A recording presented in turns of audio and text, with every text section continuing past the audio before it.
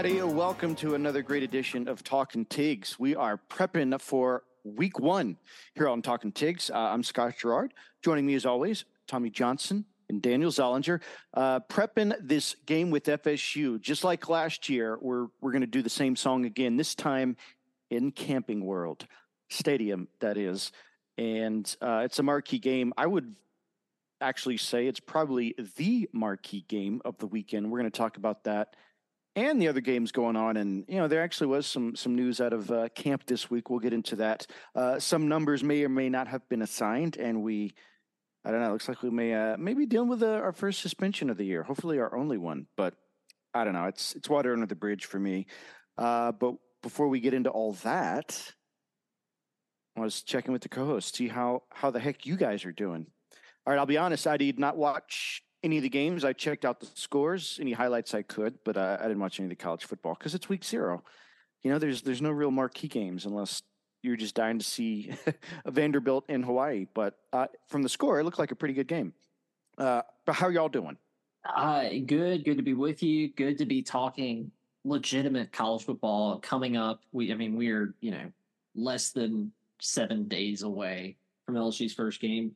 I did get to check out some of the college games this weekend, not religiously, like you said. Nothing, no must see TV, other than the fact that it's just the sport we love on TV.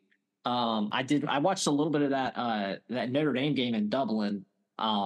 Wasn't much of a game, but it's kind of. I guess it was kind of cool. The one thing I noticed, Daniel, I don't know if you saw any of it. They played it in a soccer stadium, and the stands were so low.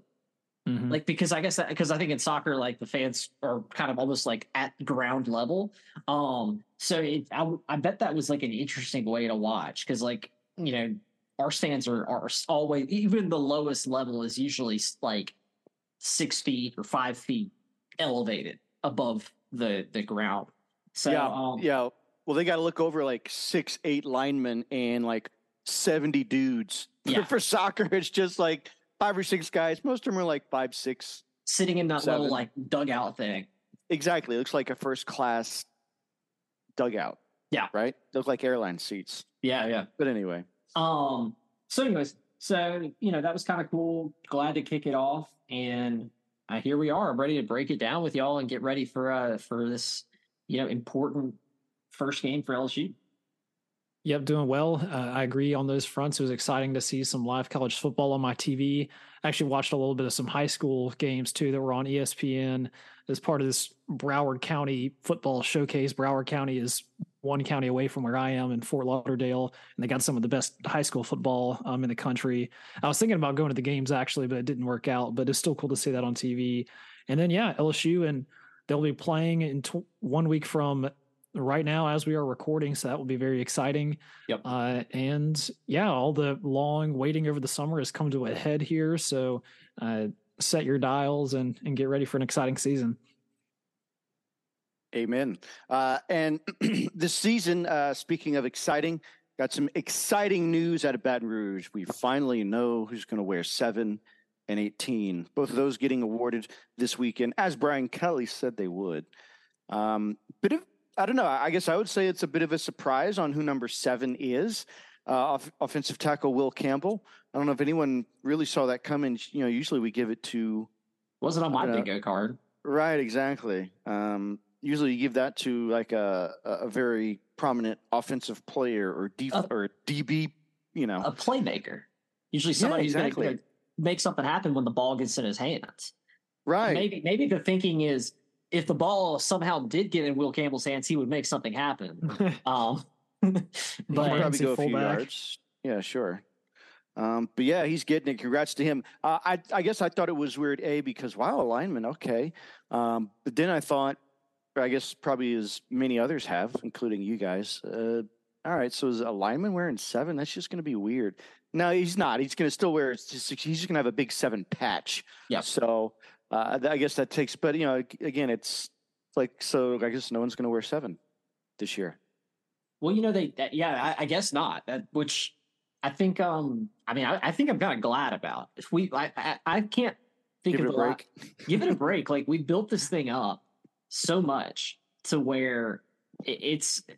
I mean, with the social, like it really wasn't a thing until Tyrann Mathieu. Really, no, actually, no. I'm not even going to say that. What really wasn't a thing until Leonard Fournette, because Leonard Fournette came in and like said, "I'm wearing 7 as a freshman," and like it's mine, and Tyrann Mathieu is giving it to me, and we're St. Aug people.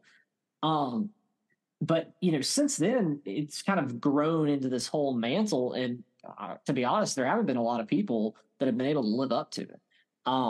I think that in some ways it's kind of become a distraction because, I mean, you think about, and we talk about it all the time, the Jonathan Giles situation where he was given 7 and then like taken away. I mean, that's just kind of ridiculous. And also, he got shafted. I don't know if you saw on the announcement photo that they put together like a little graphic of Will Campbell wearing his like 66 jersey with the 7 patch. And they had the past 7s. Jonathan Giles not involved or not included, which I think that's kind of a shaft. Like, I don't like that. But regardless, I mean, I kind of like the move because I feel like that's a very Brian Kelly-esque move to try and, you know what, get away from, like, we don't, maybe it's kind of a thing like we don't have playmakers, or we're kind of, we don't have a single playmaker. We don't have a single guy who's, he's just the guy. Everybody can make something happen with the ball. We don't put anybody above anybody else. And so our biggest playmaker is going to be the 5-star left tackle that started as a freshman in the SEC and held his own. Yeah, I don't really have anything against Will Campbell getting the 7. I think, maybe one of those times to kind of wind it down. And if some other number starts to develop its own mythology or whatever you want to call it, then that can cut it, then kill it before it starts. Kill it at the source. Turn that into a patch. Before you know it, we're gonna have everybody's gonna be wearing patches of different numbers. They might just need to retire it just for no real reason, just so nobody else can fight over it. But that's fine. And then I guess you were leading into Mekhi Wingo, defensive tackle, getting to wear 18. That one makes a little bit more sense to me. Second-year guy who made a pretty big impact last year as a transfer from Missouri, being a big run stuffer, and from all accounts, a nice leader in the locker room as well. So he'll be I think either a 5th or maybe even a 6th-year senior at this point. But yeah, respect to him. And I think he might actually be wearing 18 because didn't BJ Ojolari wear 18 last year, and he's on the D line too. So makes sense. And I mean, I'm fine with all this. Just don't let it go to anybody's head and distract you on the field, I suppose. Right. Didn't Christian Lacouture wear 18 also? He did. Yeah. Yeah, so, end. Yeah, exactly. And Arden Key wore 18, right? Don't remember. Maybe, yes. He did. I don't know. Benny Logan wore 18. There's been a lot of defensive linemen that have worn 18. Yeah. One back to the 7 thing. This kind of also grinded my gears. On the graphic they put out, 2 out of the I think 8, 2 out of the 8, people that they didn't even really play when they were number 7. Kayshon Boutte and Jamar Chase. Jamar Chase never strapped on the pads. The only time you can ever find him in a 7 jersey is in promo pictures for the season that he never played in. And Boutte, I mean, he was out there. I wouldn't consider, like, if you're going to include Boutte as a 7, then why aren't you including Jonathan Giles? I think it's wrong. I think he should sue. Ouch. Well, stolen 7 valor. Yeah, right. Exactly. We don't need that. But I don't know. I guess we can take a break from the 7. That's fine. But I think if it just didn't seem like it would have been as weird if Mekhi Wingo had 7 and Will Campbell had 18. That's although I think 18 usually goes to more an upperclassman. Does it? Okay. I think so. Well, I mean, yeah. I mean, I don't know. I guess Mekhi could. Yeah, he's definitely that also. But it seemed like, did the players? Is it still like just a players' vote, or like does Brian Kelly have a hand in this now? I would imagine Kelly has something to do with it. Yeah. That's why I said he announced it. He presented it. Well, and even when Orgeron was here, he definitely had a hand in it too, because I remember who did he ask to wear 7? He asked somebody. Jonathan Giles. Probably. No, he asked. No. He asked Jonathan Giles not to wear 7. Yeah. Hey, I'm gonna need that back. Yeah, I'm gonna need that Just 7 hand that back. But anyways, so I mean, yeah, we're talking about a number. I don't even does any other college? I wonder how many other colleges have great sagas over who's wearing what number. I don't think so. No. But you know what? That's why we love it. That's why we're different. That's why our Death Valley is the real one. It's we just it just means more here. Exactly. We'll take it. So yeah, I don't know. Just as another side note, LSU mentioned the number 8. Speaking of 8, on the baseball team, going to Hayden Travinsky. So it's another weird one, to be honest. Yeah, I know. We can make something of that later as we as baseball season approaches. But just thought I'd toss that out there since all the timing seems to be coordinated. But yeah, I don't know. I look forward to seeing what both of these guys do. And again, as far as what the numbers mean, I don't know. I just hope they, I know they both can live up to what comes with it. It's different seeing, Will Campbell being that guy, but what if he has like the greatest season a lineman's ever had at LSU? I don't know. It's possible. I think of any offensive lineman in the past, 10 years, like he's the one to get it. You know what I mean? Like he's kind of one of those guys who he had the hype coming in, and he's kind of lived up to it in his first year. We'll see what he does, year 2, but I don't anticipate seeing him really go down in production by any means. Nor I. Now, moving on now, speaking of numbers, LSU will not have one guy for the FSU game because, and who didn't see something like this coming, Mason Smith is suspended for that game. He's not playing at all. He is being punished for signing autographs, I guess, a couple years ago with speaking of Keishawn Butte with him, although Butte was able to serve his sentence already. And it was weird because I guess it was last year, but Smith was hurt. Obviously he never got well enough to play again. So I guess for that reason, because they discovered after the game he injured himself, that's when they discovered it. And so we couldn't punish him if he's not actually even playing. So that's why this happened. And according to Brian Kelly, they tried everything they could to make it, I don't know, they were trying to switch the Grambling game to this weekend. They wanted this to be week 0 for them. Mm-hmm. They did everything else they could, although I don't exactly know what that entails, but I don't know. If they're willing to move a game up for like 2 fan bases, like 2 weekends, that's like, wow, we really want this guy to play. Yeah. It's unfortunate. He's kind of an X factor. I think on the for us based on that. Oh yeah. And we were hoping he was going to be, a difference maker, possibly a difference in the result of the game last year that came down to 1 point and where he exited on the first series. It sucks because the report is that this incident happened like 2 weeks before the NIL deals became legal. So he missed it by that much. And then, he couldn't serve his 1 game suspension any game last year because he was hurt the whole time. And supposedly other players from other schools in a similar position last year, they got to choose which game they were suspended.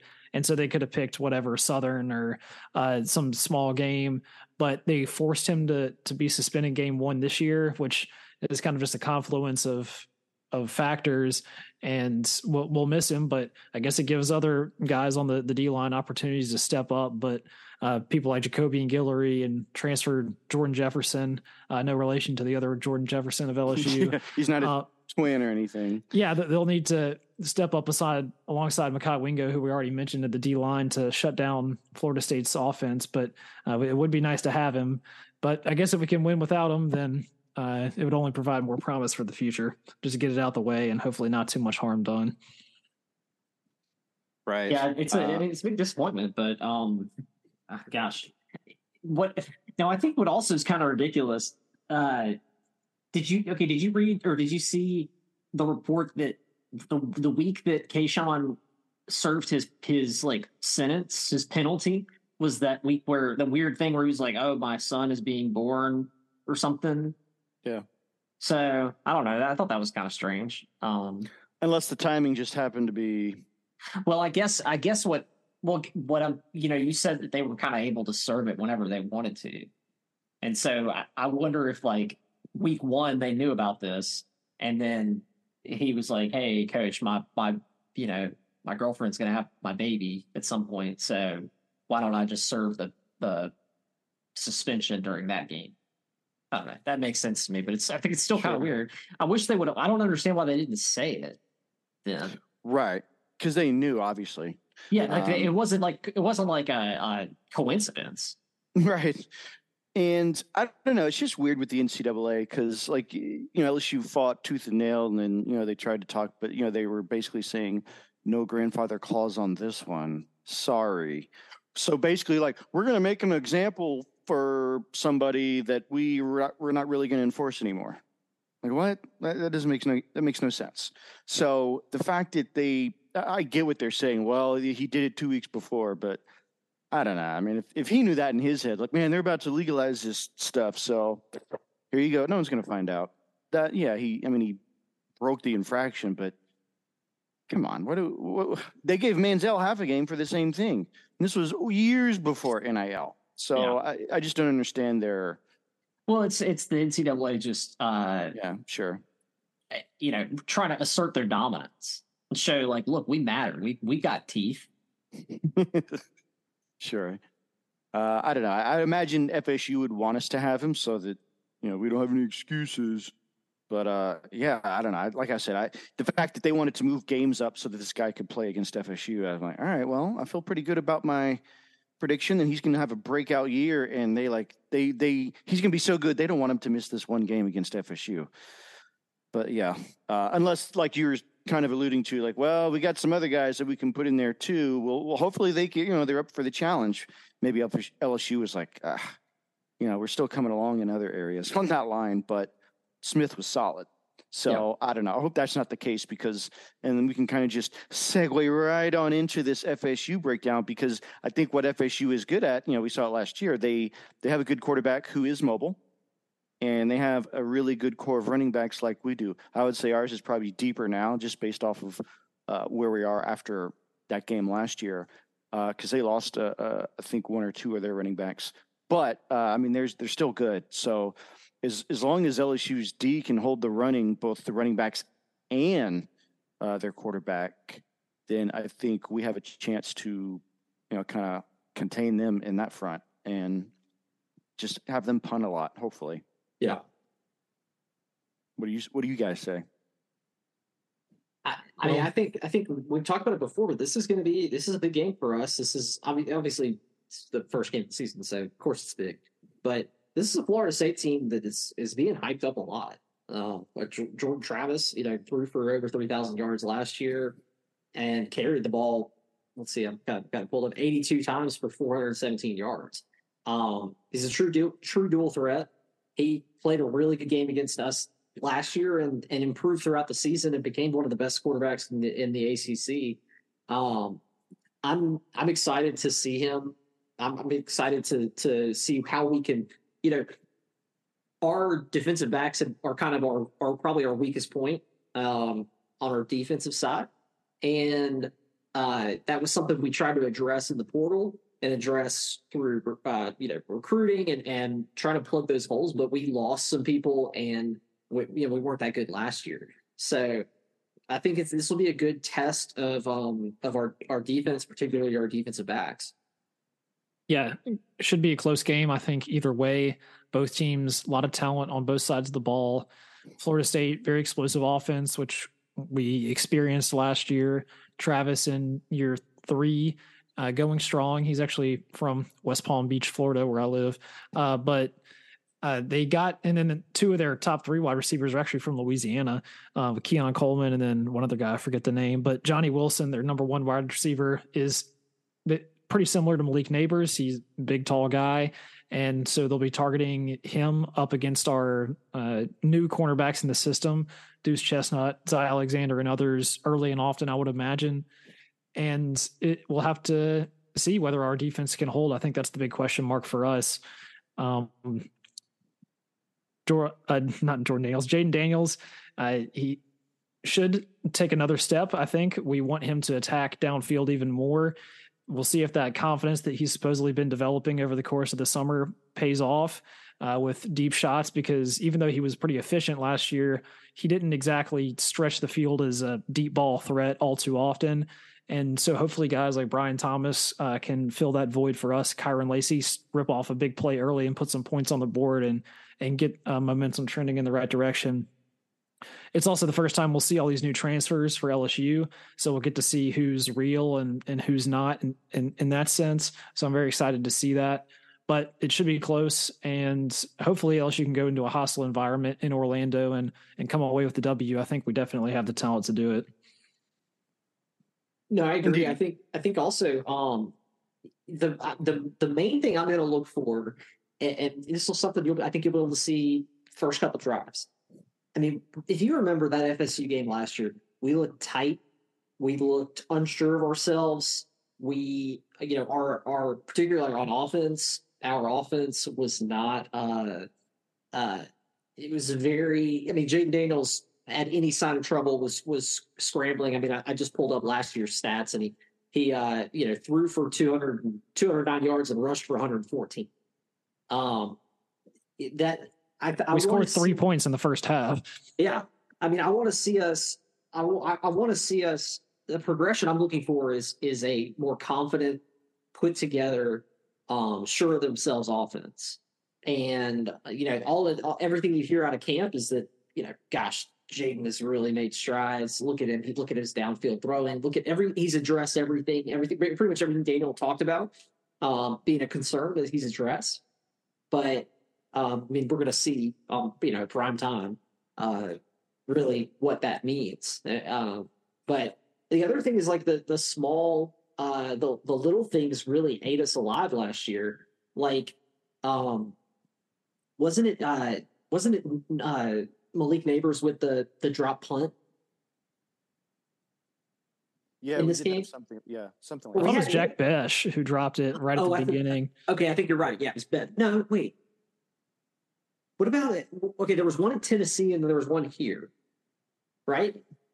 Anyways, we had a poor, so we had a lot of poor. I mean, throughout the entire season last year, we had a lot of poor special teams play. But even in this game, I remember special teams, really hurting us. We had two lost fumbles in this game.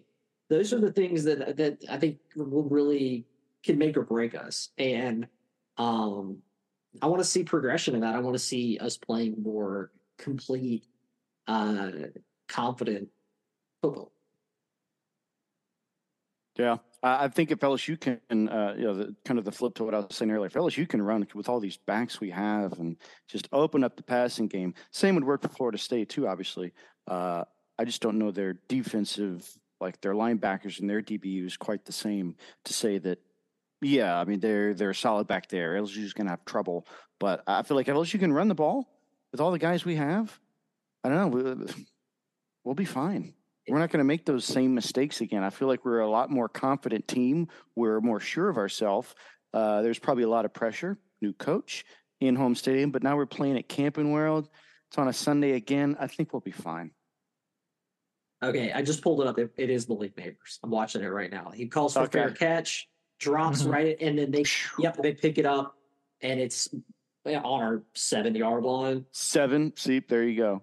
And we held them to 4 and out. Like they went for it, and so they didn't get any points off of that. But yeah, it was still a big swing. Well, I mean, that was crushing. Yeah, and we had another blocked field goal, and then obviously blocked the extra point at the end. So just a host of miscues that can swing a football game. Well, and also, Daniel, you think about it, like that's it. I'm looking at it right now. Like I pulled the clip up. 2:15 left in the fourth. If we, you go out there and we're down 7. You go out there and have a good punt. Just field the punt. Go out there and drive down the field and tie it up. It's not as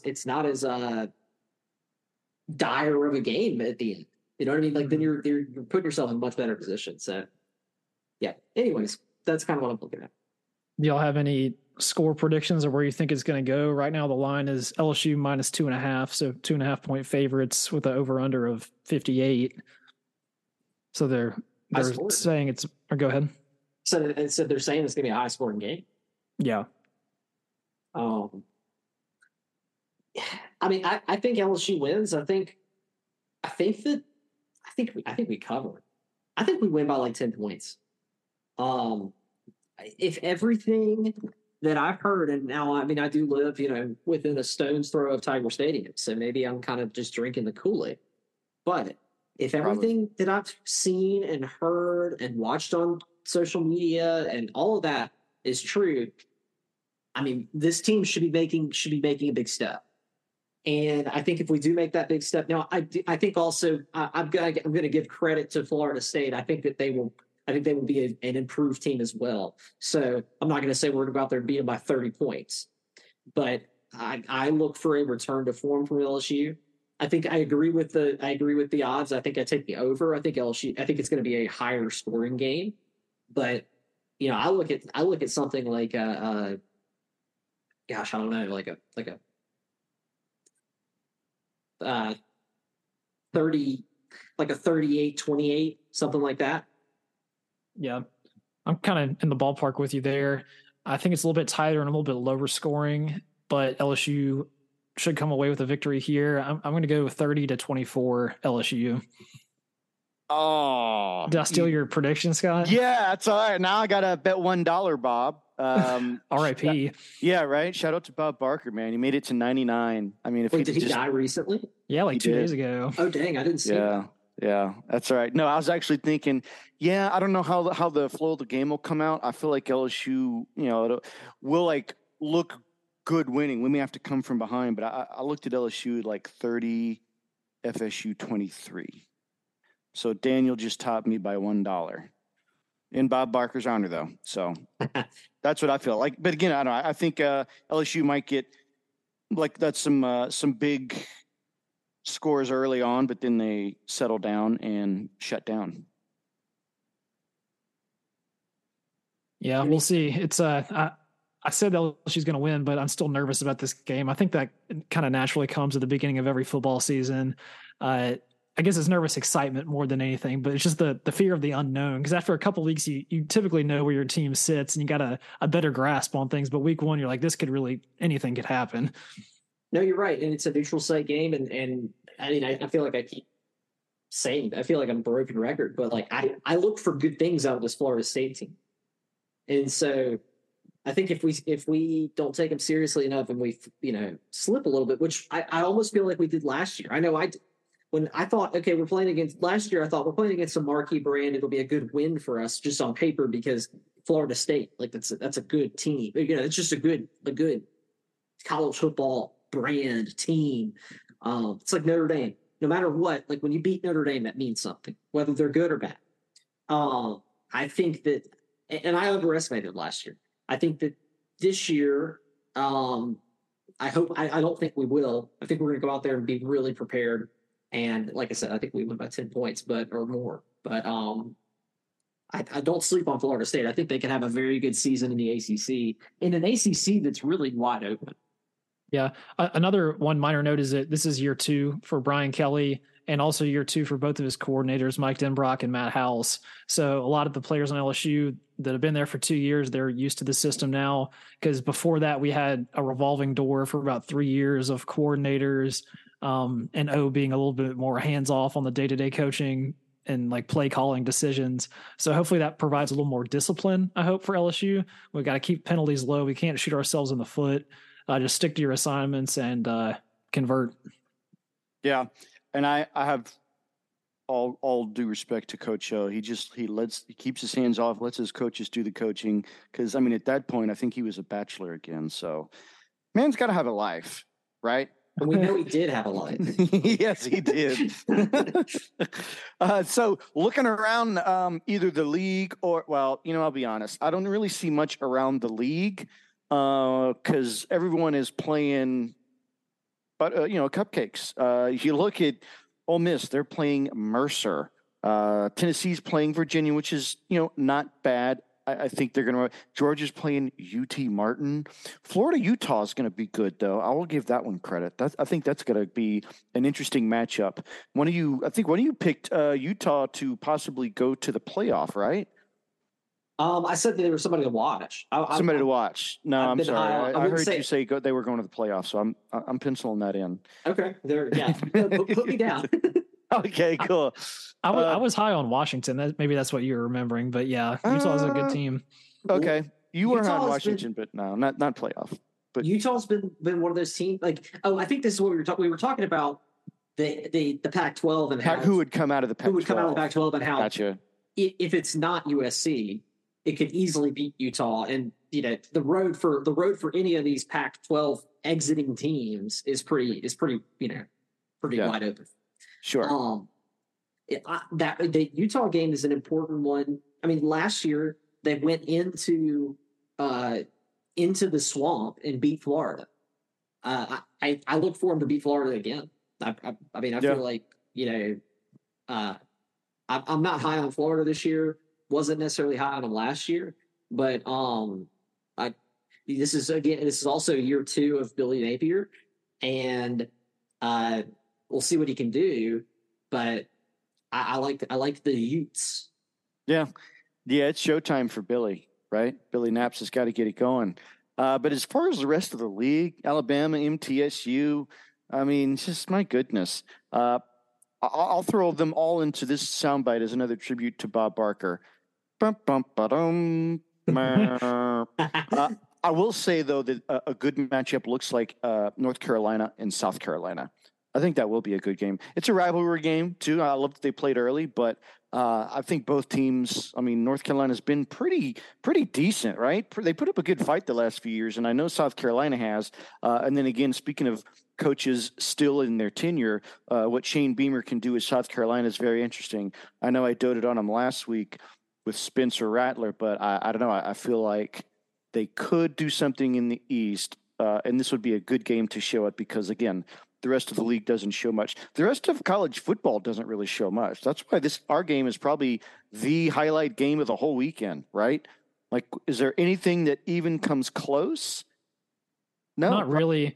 Well, College Game Day is going to that UNC versus South Carolina game. I think they kind of just have to because it's on Saturday. They would rather go to LSU game, but we're playing on Sunday, which kind of throws it off.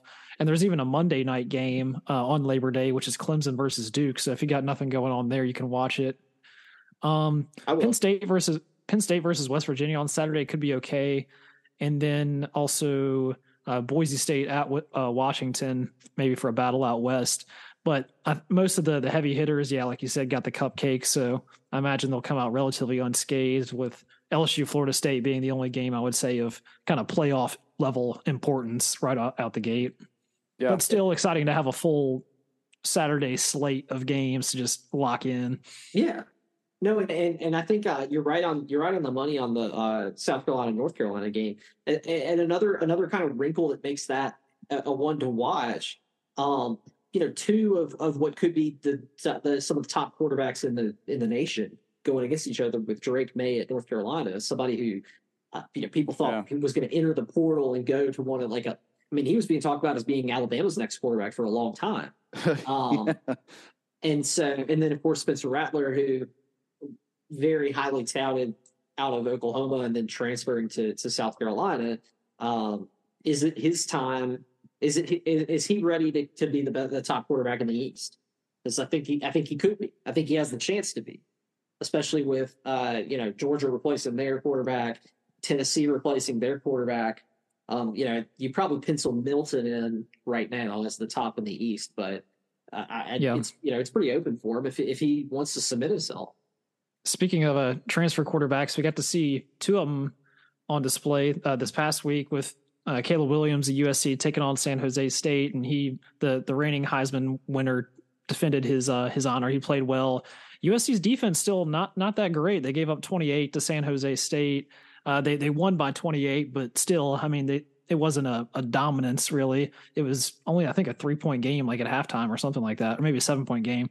Yeah. But then Notre Dame, they stomped down on Navy in Dublin, Ireland. So Sam Hartman was looking good, had a big old beard, kind of out of the blue.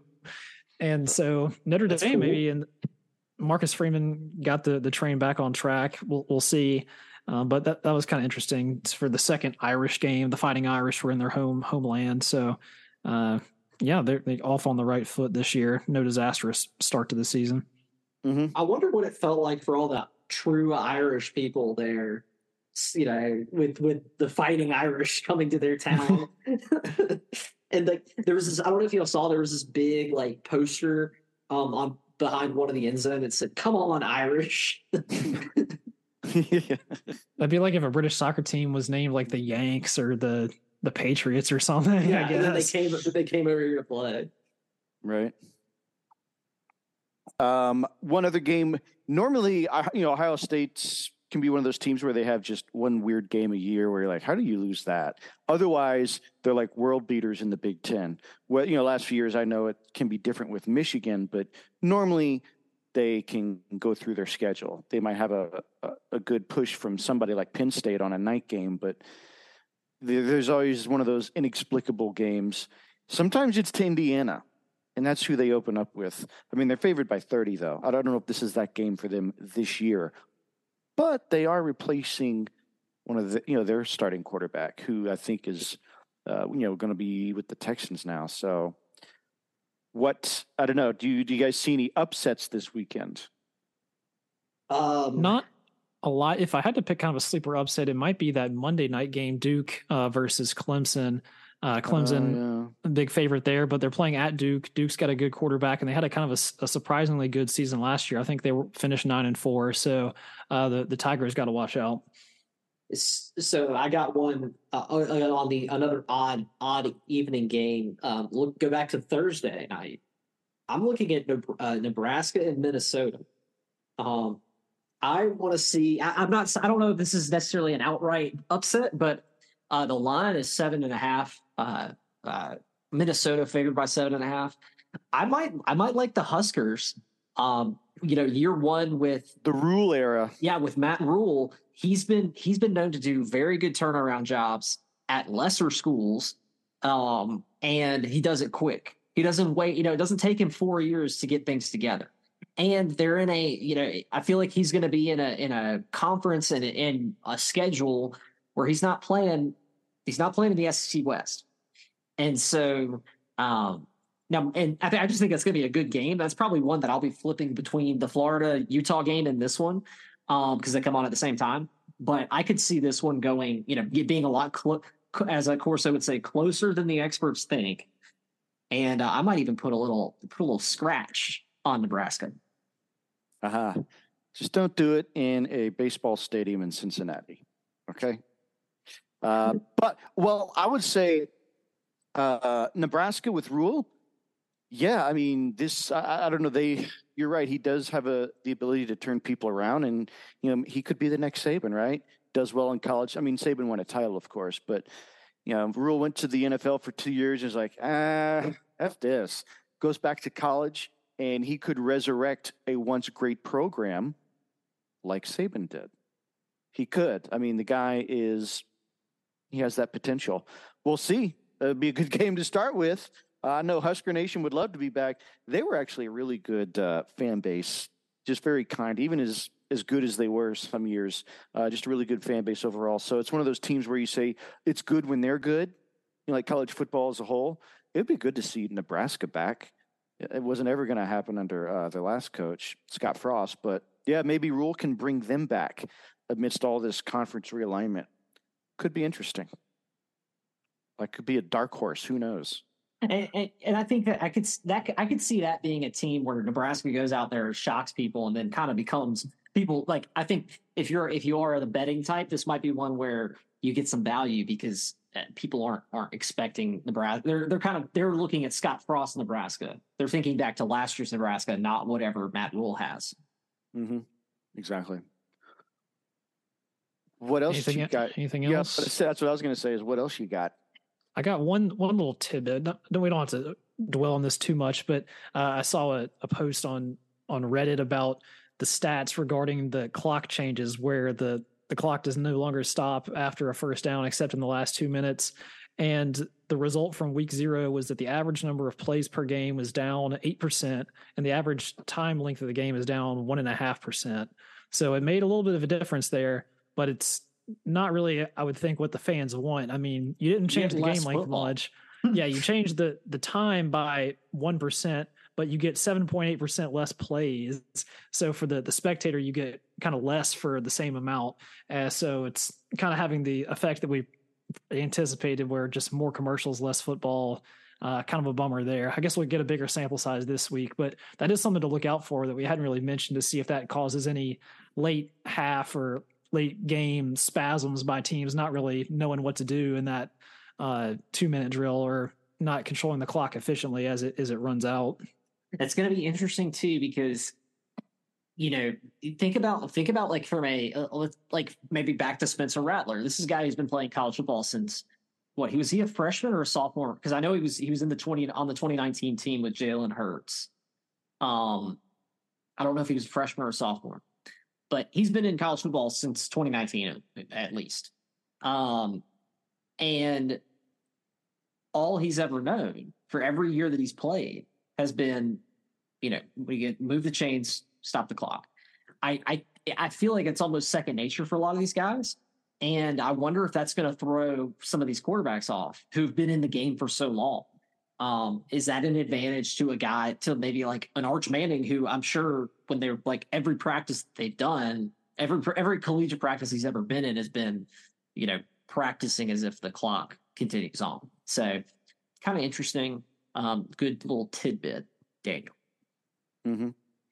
Definitely going to keep an eye on it too. Yeah, sad that we don't have Les Miles around anymore to commit any gaffes in that regard. It'd be like double the amount of gaffes if that rule had been in effect with Miles coaching.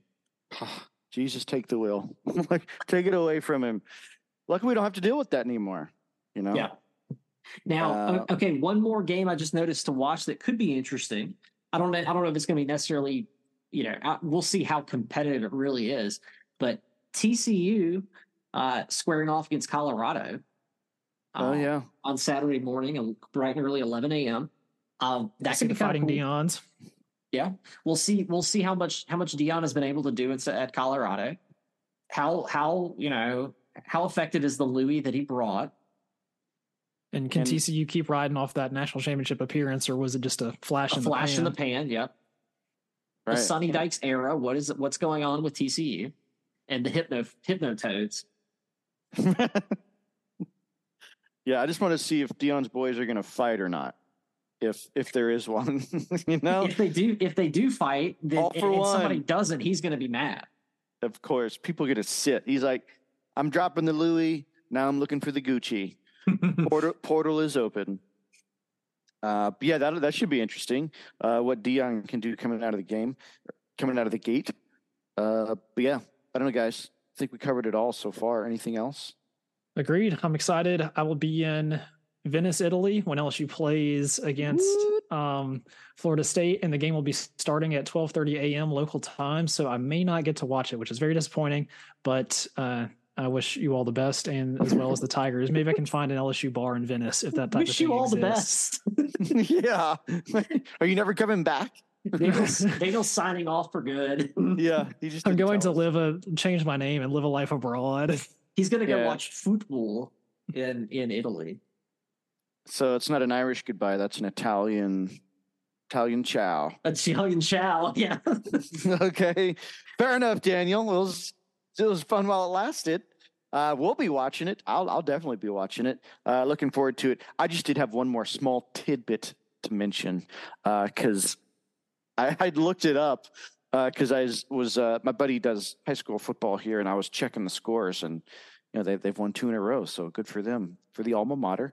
But I was checking the other scores too. Just happened to check in on Buford and our prospect Jordan Allen. They're 2-0. Sitting well, and I was checking him out. He's got some good highlights already. I think he won like some award for like high school players last year, like one of the standout players. I don't think it was the top, but he did pretty good. But he's a junior now. He does have some very creditable offers, including the top 2 D1 schools in Georgia, Bulldogs and Georgia Tech. I think he's also got a Clemson offer too. No word on Ohio State yet, but one of the guys that was on his line or is on his line was offered by Ohio State. So surely they'll be down again sometime this season to check out a game, and they'll see our guy Jordan.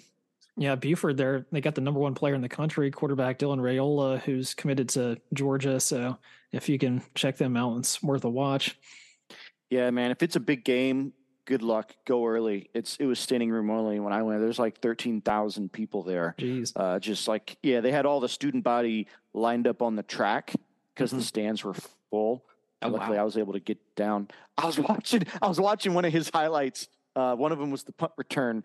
You know, the one where The one you were there for? Yeah. Yeah. I could see myself on the sideline. Yeah. I'd say, Ryan, do you see that one? Yeah. I saw myself on the sideline. I was like, oh my gosh.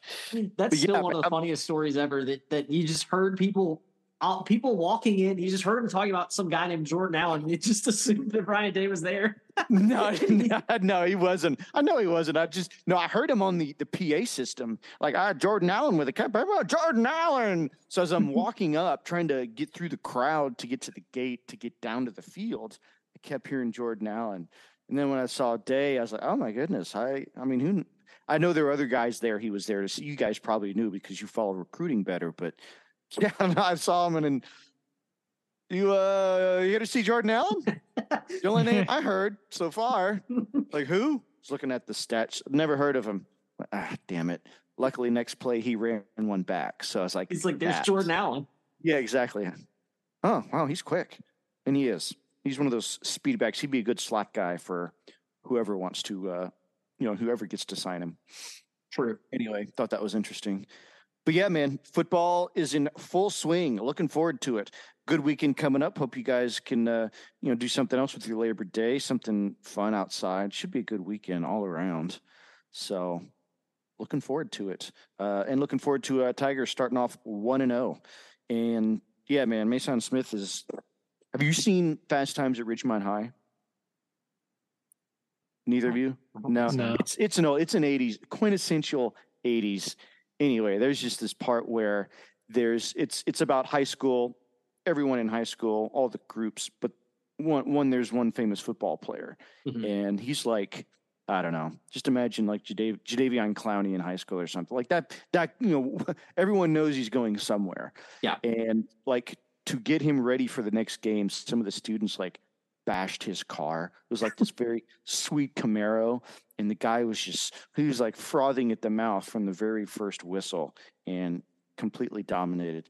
It's like, I think that's what we'll see from Mr. Smith in the second game.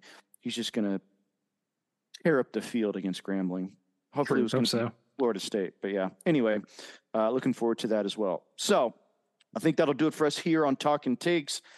Tune in next week. We will have game one under the belt for everybody at that point, and we're going to go over the Tigers versus the Noles and everything else like we always do. So check back in with us. So until then, stay safe, stay tuned, have a great Labor Day weekend, and we'll talk to you next time on Talking Tigs.